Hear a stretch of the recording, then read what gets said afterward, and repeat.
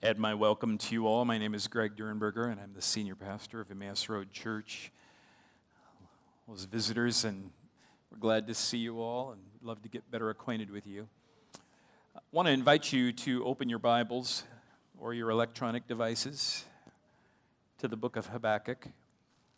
And we're going to be giving our attention today to chapter 1, verses 12 to 17. Anxiety is defined as an automatic reaction to a threat, real or imagined. And God designed us this way. He created us with a strong urge for survival.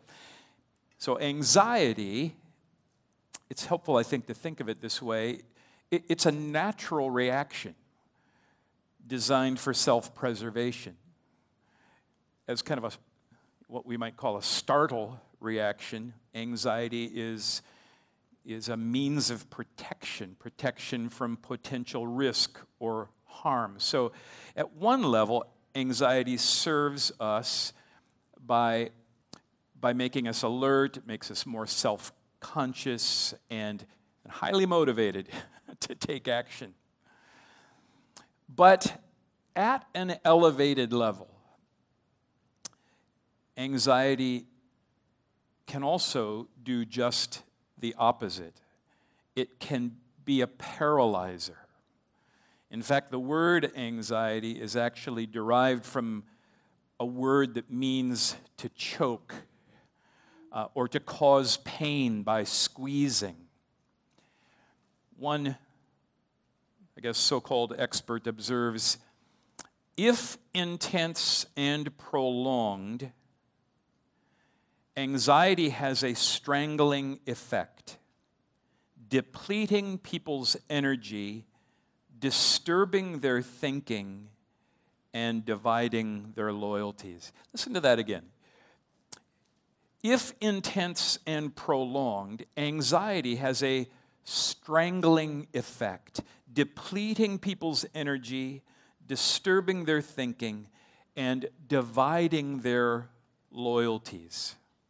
It seems obvious to me that we are living in anxious times, both intense and prolonged, and one need not be an expert to recognize that the social fabric of our nation is depleted and disturbed and divided. I mean, describing the effect of our corporate anxiety has generated as squeezing or heavy is, at least for some, putting it lightly. There are in our times grave dangers confronting God's people, and we would be wise to pay attention to our own reactivity.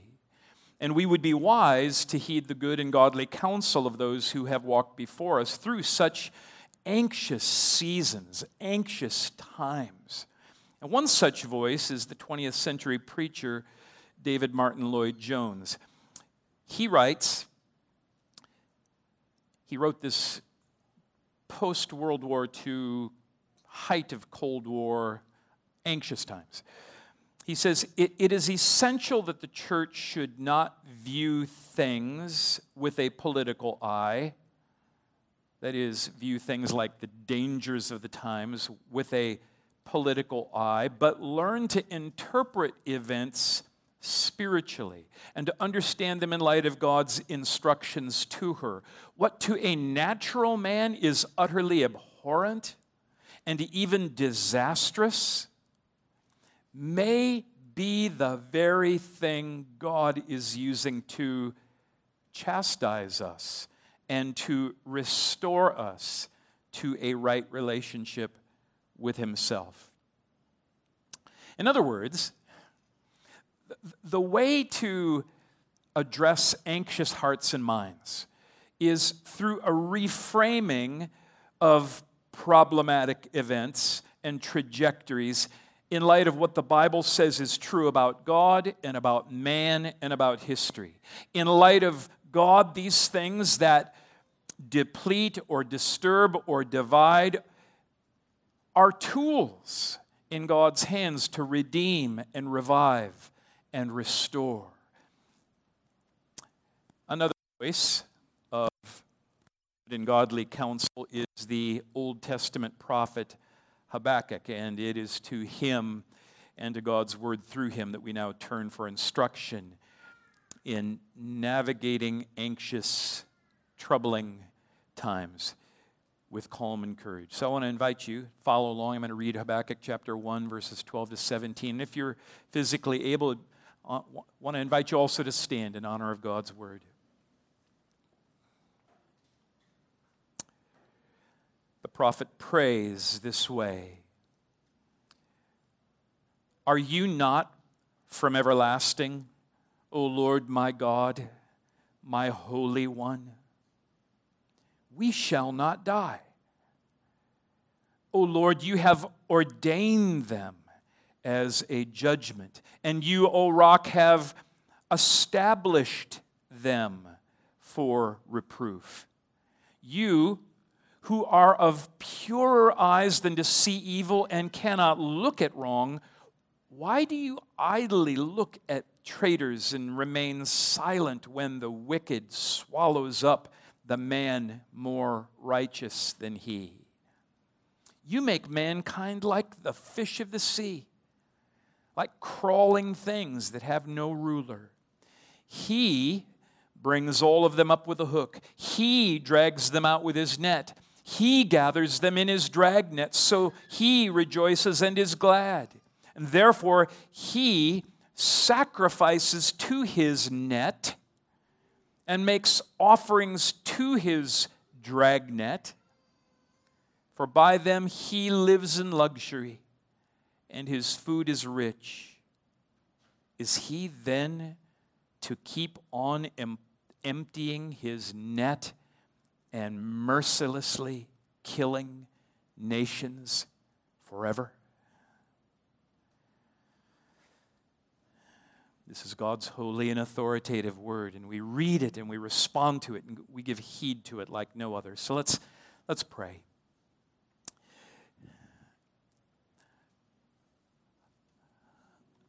Father, the questions raised in this text are rising from a heart and a mind that brings all kinds of assumptions about you and brings all kinds of anxiousness about what's going on. And we can so quickly locate ourselves in this passage. And it's troubling at one level to just be left with questions.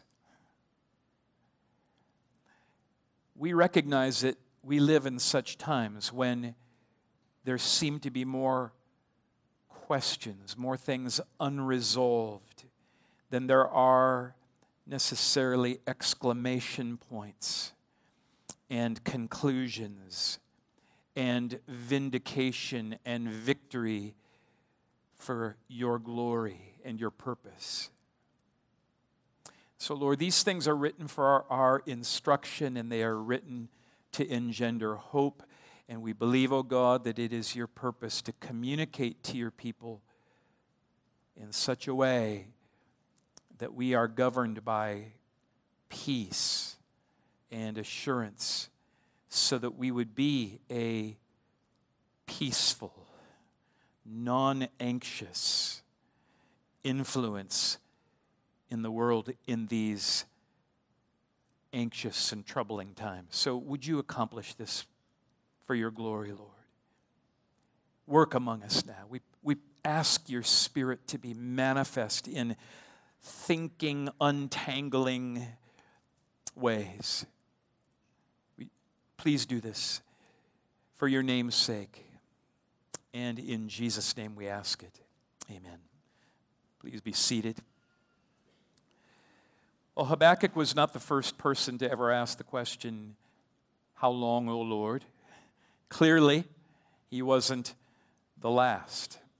It's just part of the kind of the sin-warped condition of fallen humanity that time and again, situations arise which seem to demand this. They cry out for immediate divine intervention to make things right. And we go through seasons like this. But while our nation and our culture seem to plunge further and further from the standards of God's righteous will and His holy word, we're perplexed, are we not?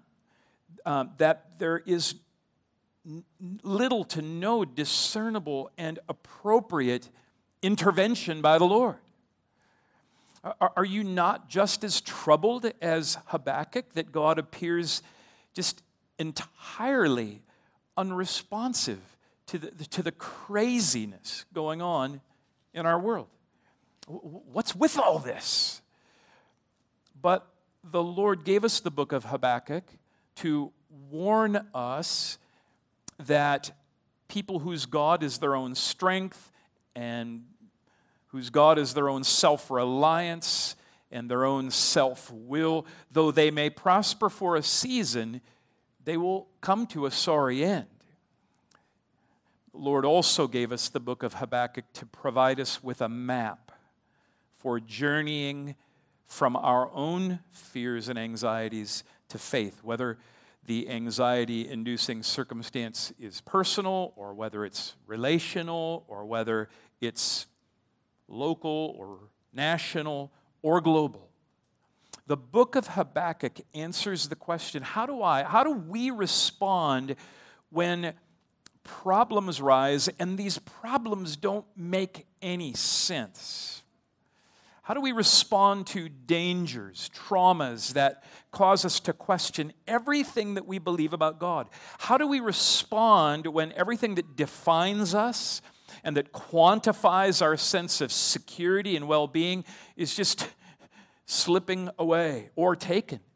And listen, this might be the most significant question this book answers.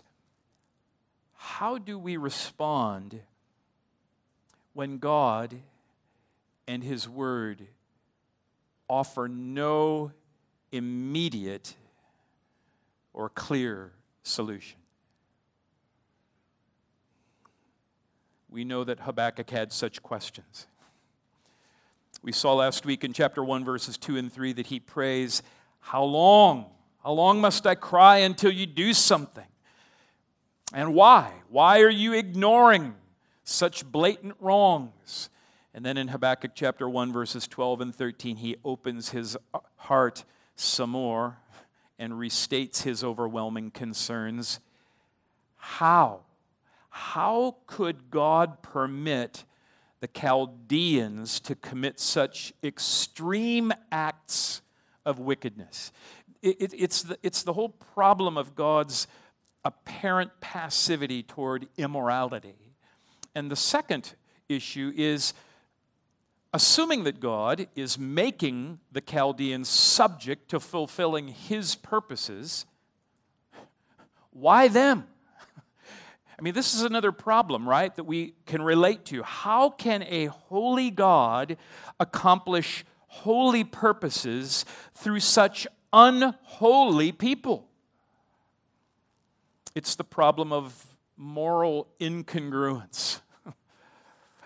God, things are just so messed up, and you're not doing anything. And if you are doing anything, you're doing it wrong. Let's look at these charges one at a time. First of all, the problem of God's, to say, apparent passivity. If there is truly a God in heaven, then why would He allow unspeakable atrocities? Is He powerless? Is He so impotent? How can a real righteous God just stand back idly watching Holocaust after Holocaust after Holocaust? Why would he endure the slaughtering of millions upon millions of unborn children? How can he suffer the dramatic moral decline of a culture that was once characterized, we'd like to think, by civility? There are people deeply troubled that God has not done a thing about the rising influence and impact of the extreme left. He certainly could intervene. Why doesn't he? And after laying this vexing mystery on the table, the prophet cries out to God in verse 12, "Are you not from everlasting, O Lord my God, my Holy One?" And you see, right there, dear friends, begins, I believe, this transformational, faith-maturing journey. There's a matrix, if you will, for the developmental process for each and every believer, Because you see, Habakkuk has hit the pause button on directing his attention on the cause of his anxiety. And in verse 12, he has shifted his focus on what he knows to be true with regards to God. A critical starting point. Look at verse 12 again. "Are you not from everlasting, O Lord my God, my Holy One? We shall not die.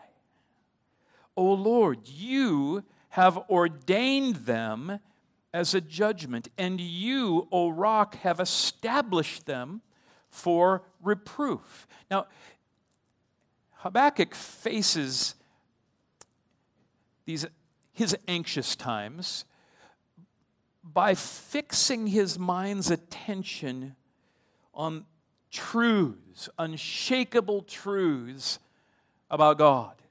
First, that God is eternal. "O Lord, are you not from everlasting?" Well, of course you are. Habakkuk would have been familiar with Psalm 90, verse 2, where Moses, the author of Psalm 90, wrote, "Before the mountains were brought forth, or ever you had formed the earth and the world, from everlasting to everlasting, you are God." Habakkuk was anchored in the belief that God has no beginning and no end. You can go back 1,000,000, trillion, gazillion years before Genesis 1, and there he is. And he's the same yesterday, 1,000,000, trillion, gazillion years ago, as he is today, and will be 1,000,000, trillion, gazillion years into eternity future.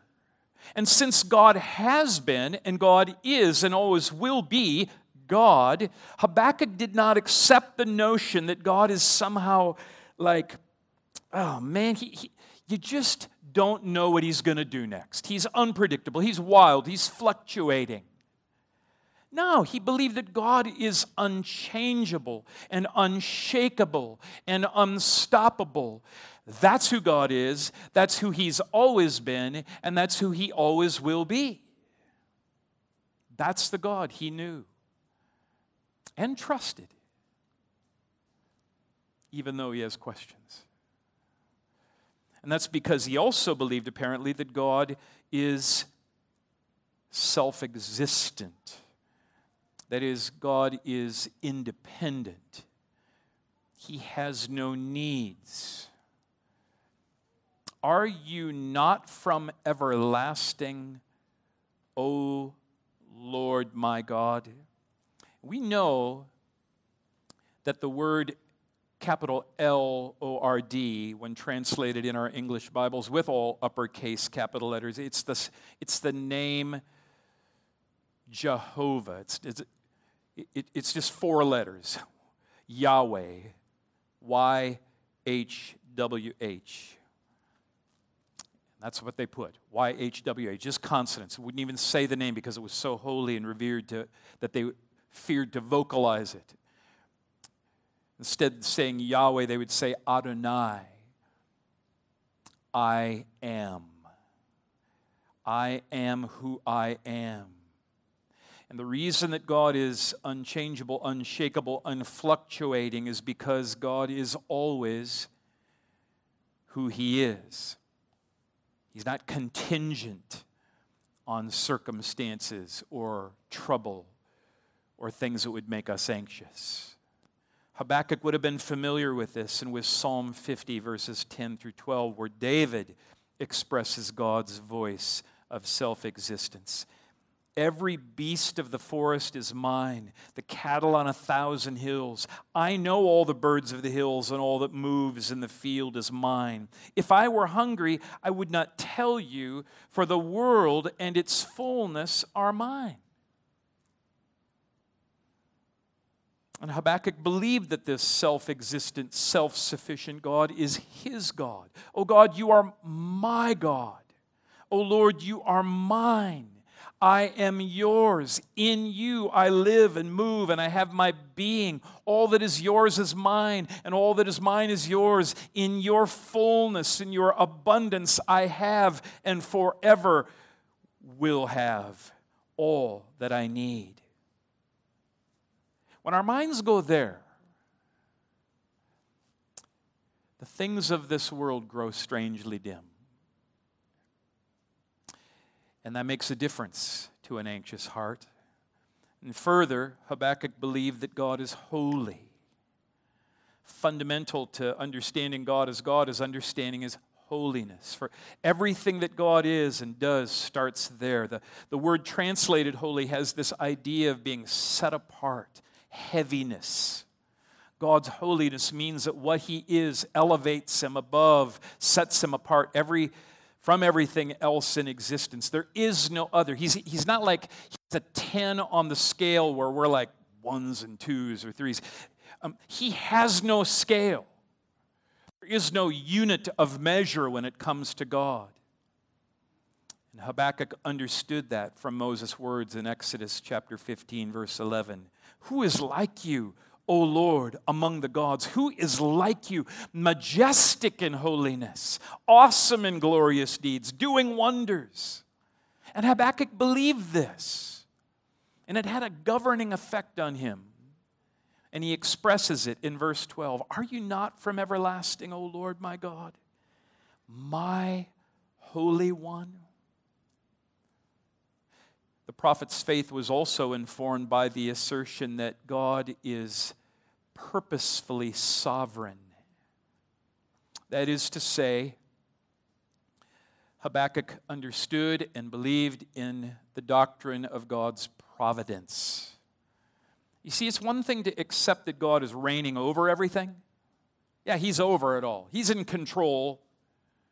You know, there's no marbles loose on the floor anyplace with Him. It's one thing to believe that He's reigning over everything, including personal, cultural, political, and national and international realities.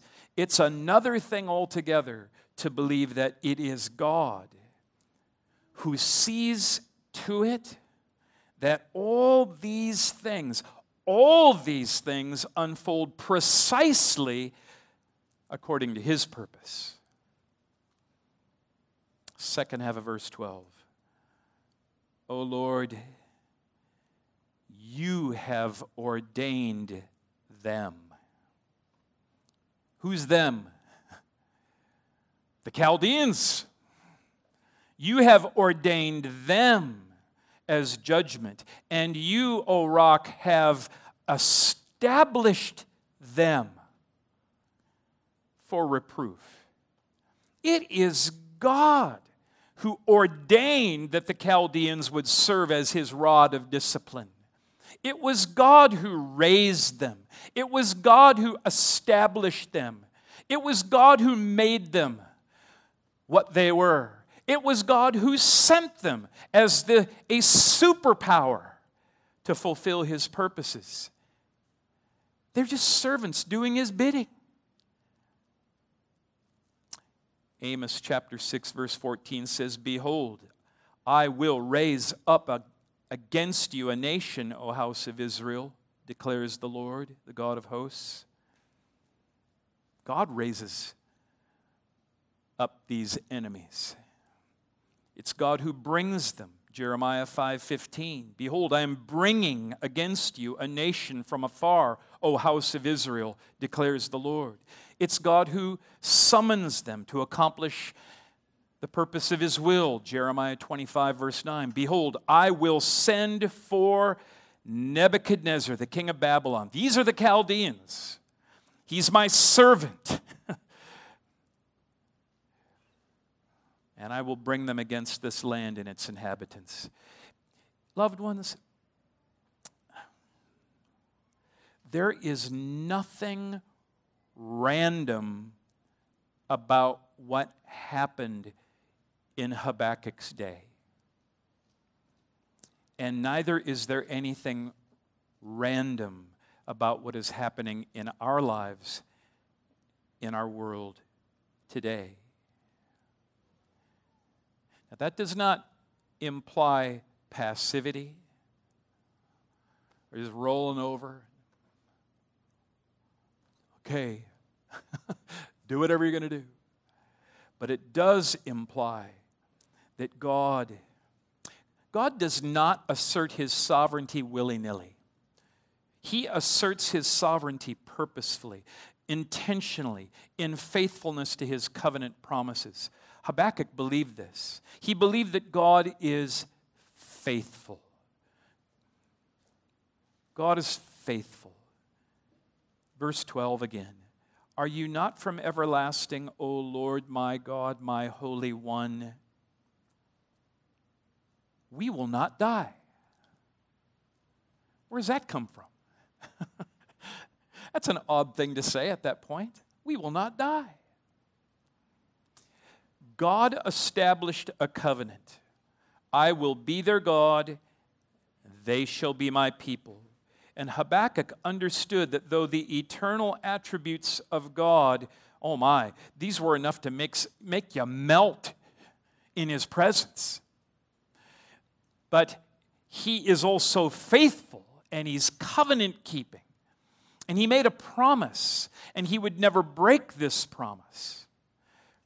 It was God, yes, who stirred up the Chaldeans against his own flock. But he did not send those far-left extremists for destruction. He sent them for discipline. We shall not die. There will be a remnant, because our Lord has a covenant purpose in what's going on. And our God, our Holy One, will faithfully fulfill his covenant purposes to all generations of those who trust him. And pondering these truths about God has a way of dialing down unhealthy anxiety, the kind that chokes us and strangles us and would threaten to crush us. Even today. Now, Habakkuk had yet another concern, and that has to do with this whole issue of what I called moral incongruence. That is, how does one reconcile a holy God employing unholy means to accomplish holy purposes? It's just, static in the brain, right? But we get this. If God is all-powerful, and if he is in sovereign control of everything, so then how does this work? How does he justify using sinful people doing sinful things to fulfill his holy will? And Habakkuk raises this question in verse 13. You, who are of purer eyes than to see evil and cannot look at wrong, why do you idly look at traitors and remain silent when the wicked swallows up the man more righteous than he? And the prophet is emphatic here. Whatever else I'm certain of, this I know to be true. God cannot even look upon evil without hating it. He is of such infinite, white-hot purity that he considers wickedness with infinite revulsion. And therefore, passivity toward cruelty, passivity towards injustice, passivity towards murder and slaughtering of innocents and infants, this to God is an utter impossibility. And so, why is it then, O Lord, that you look at these traitors, you look at these warmongers? How can you look at these liberals? They're sinners. And just hold your tongue. When they swallow up people who on the morality scale would be a lot more righteous than them.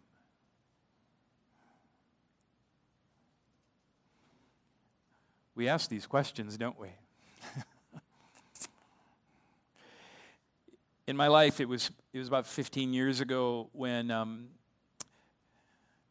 read a little book. It's by this pastor, David Martin Lloyd-Jones, who I quoted earlier. And it helped me. He introduced a little matrix, if you will. It helped me with the functional application of this vision of God and how it helps to take steps. It helped me to take steps in my own process of becoming what I continue to pray would be a non-anxious presence. A non-anxious presence in my marriage, a non-anxious presence in our home, in the people that I lead, in the people that I shepherd. A non-anxious presence is a description of how a person is able to keep the center of control within themselves and as a way to affect the relationships around them in a positive manner. We emit, right? We emit a vibe. And if we emit an anxious vibe, everybody around us gets amped up. And if we emit a non-anxious vibe, well, then it just helps everybody stay calm. This is good. It's crucial in anxious times. So whether it has to do with, a personal crisis or a family emergency or an organizational meltdown or social cultural train wreck, Lloyd-Jones advocated a method into which we can grow. We can learn how to do these things slowly but surely. One by which we may move, I believe, from fear to faith. 4 steps. Let me commend them to you. The first is stop and think. Reactive people freak out. They freak out. And then everybody else freaks out. But reactive people are quick to speak and slow to think. They shoot first, and then they think about it for a second, and then after surveying the carnage, then they aim. But Habakkuk is a model of pausing to ponder before hyperventilating. Of course there's questions, and they're legitimate questions, but the prophet takes those legitimate questions and he utilizes them to direct his focus onto productive ends for strengthening his own faith. He stops and he thinks. What does he think about? He recounts the truths that he knows that are absolutely unshakable about God. You see, the Christian faith is a propositional faith. Our confidence rests and rises on truths about which we are absolutely certain. Lloyd Jones put it like this. He says, in spiritual problems, I would just add, like in every problem, doesn't matter what it is, it's any and every problem. In spiritual problems, you must return to eternal and absolute principles. The psychology of this is obvious. For the moment you turn to basic principles, and this is what we mean by these propositional, unshakable truths about God, you immediately begin to lose your sense of panic.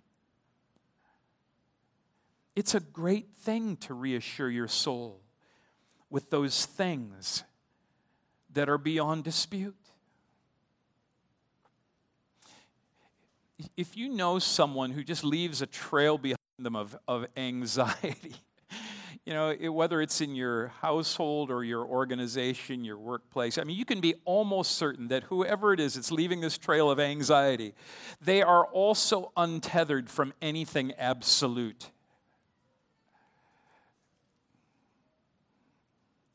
As we make our way through Habakkuk's prophetic word, his own transformational process from fear to faith, it begins with questions, legitimate questions, but he pauses and he ponders. And then what he ponders is recounting and fixing his thoughts on these truths about God recorded in God's word, of which he is certain. God's eternal. What could be more consoling or reassuring when anxiety is rising over problems in history and culture? This timeline. God's over that timeline. Eternity past and future. He's outside of history and culture. He came before it all. He created the nations. His reign is over it and outside of time. God is self-existent. His purposes are not contingent on anything going on in this world. Psalm 135 verse 6 says, whatever the Lord pleases, he does. In heaven and on earth. Nobody else can say that they do whatever they please, whenever they want. What an extraordinary truth to engender calm and confidence. God is holy. Is it conceivable that the Holy One could or would ever do anything unrighteous? God is purposefully sovereign. Everything, absolutely everything, including presidents and pandemics and economies, and even the Equality Act, it relates to God. R.C. Sproul often said, there are no maverick molecules. What's wrong with you people? There are no maverick molecules, nor are there any maverick politicians or police. All things and all persons fit into God's all-embracing plan. God is faithful. He works out all things according to the purpose of his will. He will build his church, and the gates of hell will not prevail against it. Recount the things that we know that are true about God. And then apply the truths we know to the problem. That's exactly what Habakkuk does. All these unshakable truths about God that he knows and has recounted, they're functioning. They're getting things done in him. They draw him to this confident conclusion. Look at verse 12 again. O Lord, you have ordained them as a judgment. That's what you're doing. Huh. O rock, you have established them for reproof. Huh. The why question is answered. The Chaldeans haven't taken the law into their own hands. They haven't gone rogue outside of God's plan and purpose. They are a tool of the Lord for something to do within and under the entire purpose of God's covenant. He's raising them up. Ultimately, for the joy of his people and for the glory of his name, the exaltation of his faithful promises. There's one more step. And I think this is crucial for us. This is the one. This is the most significant question that I think that we're least patient with. And that is, if there's still doubts, and there are, there will be, if there's still doubts, we commit the problem to God in faith. Habakkuk chapter 1, verses 14 to 17, it really doesn't provide ultimate resolution for our finite little nuggets. Rather, the chapter ends with yet another question. You, God, make mankind like the fish of the sea, like crawling things that have no ruler.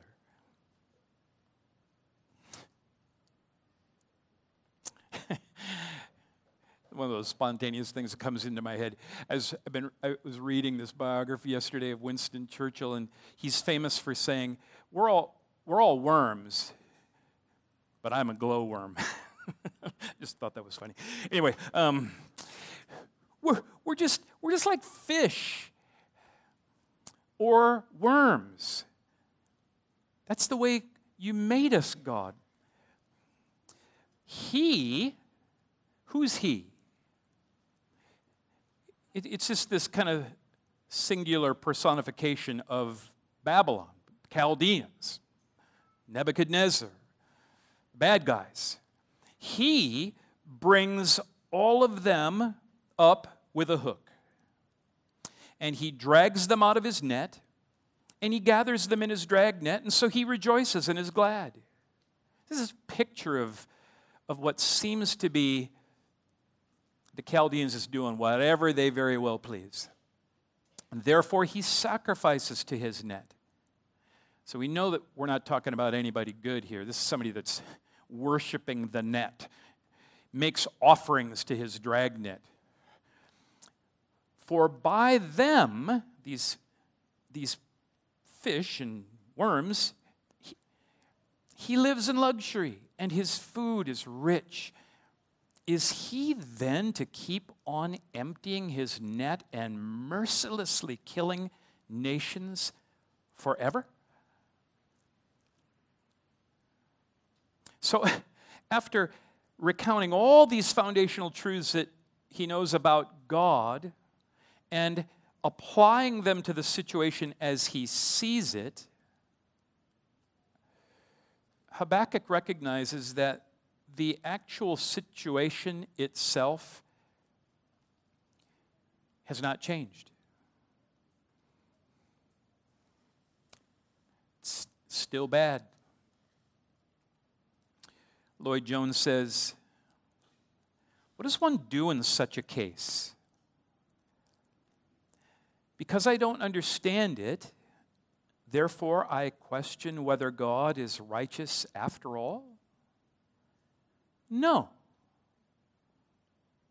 If you still do not understand after applying the God-given methods, then talk to God about it. We make a mistake when we talk to ourselves and then to other people and ask, why this? Isn't this strange? We must do what the prophet did and take the problem to God and leave it with him.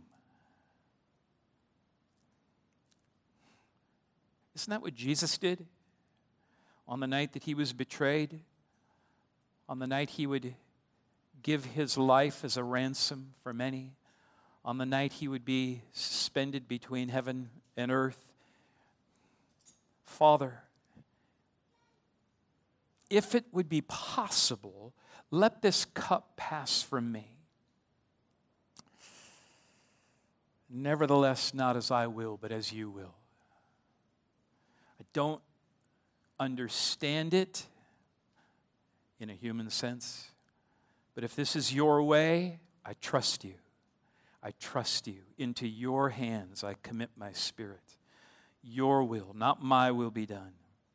Jesus took the problem that in the flesh he did not understand, and he brought it to God, and he left it there and entrusted himself to his holy heavenly Father, who would never command anything wrong. And so it is for us. In all of our sorrows,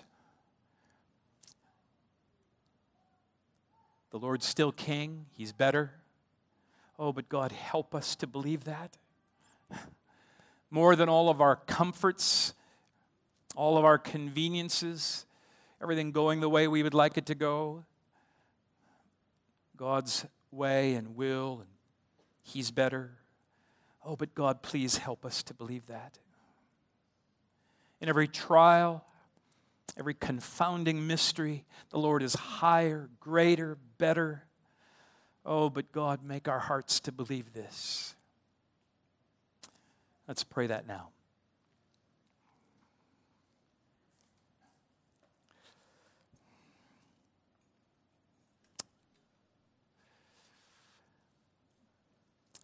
Lord, I believe it's true that there exist troubling things within us and around us.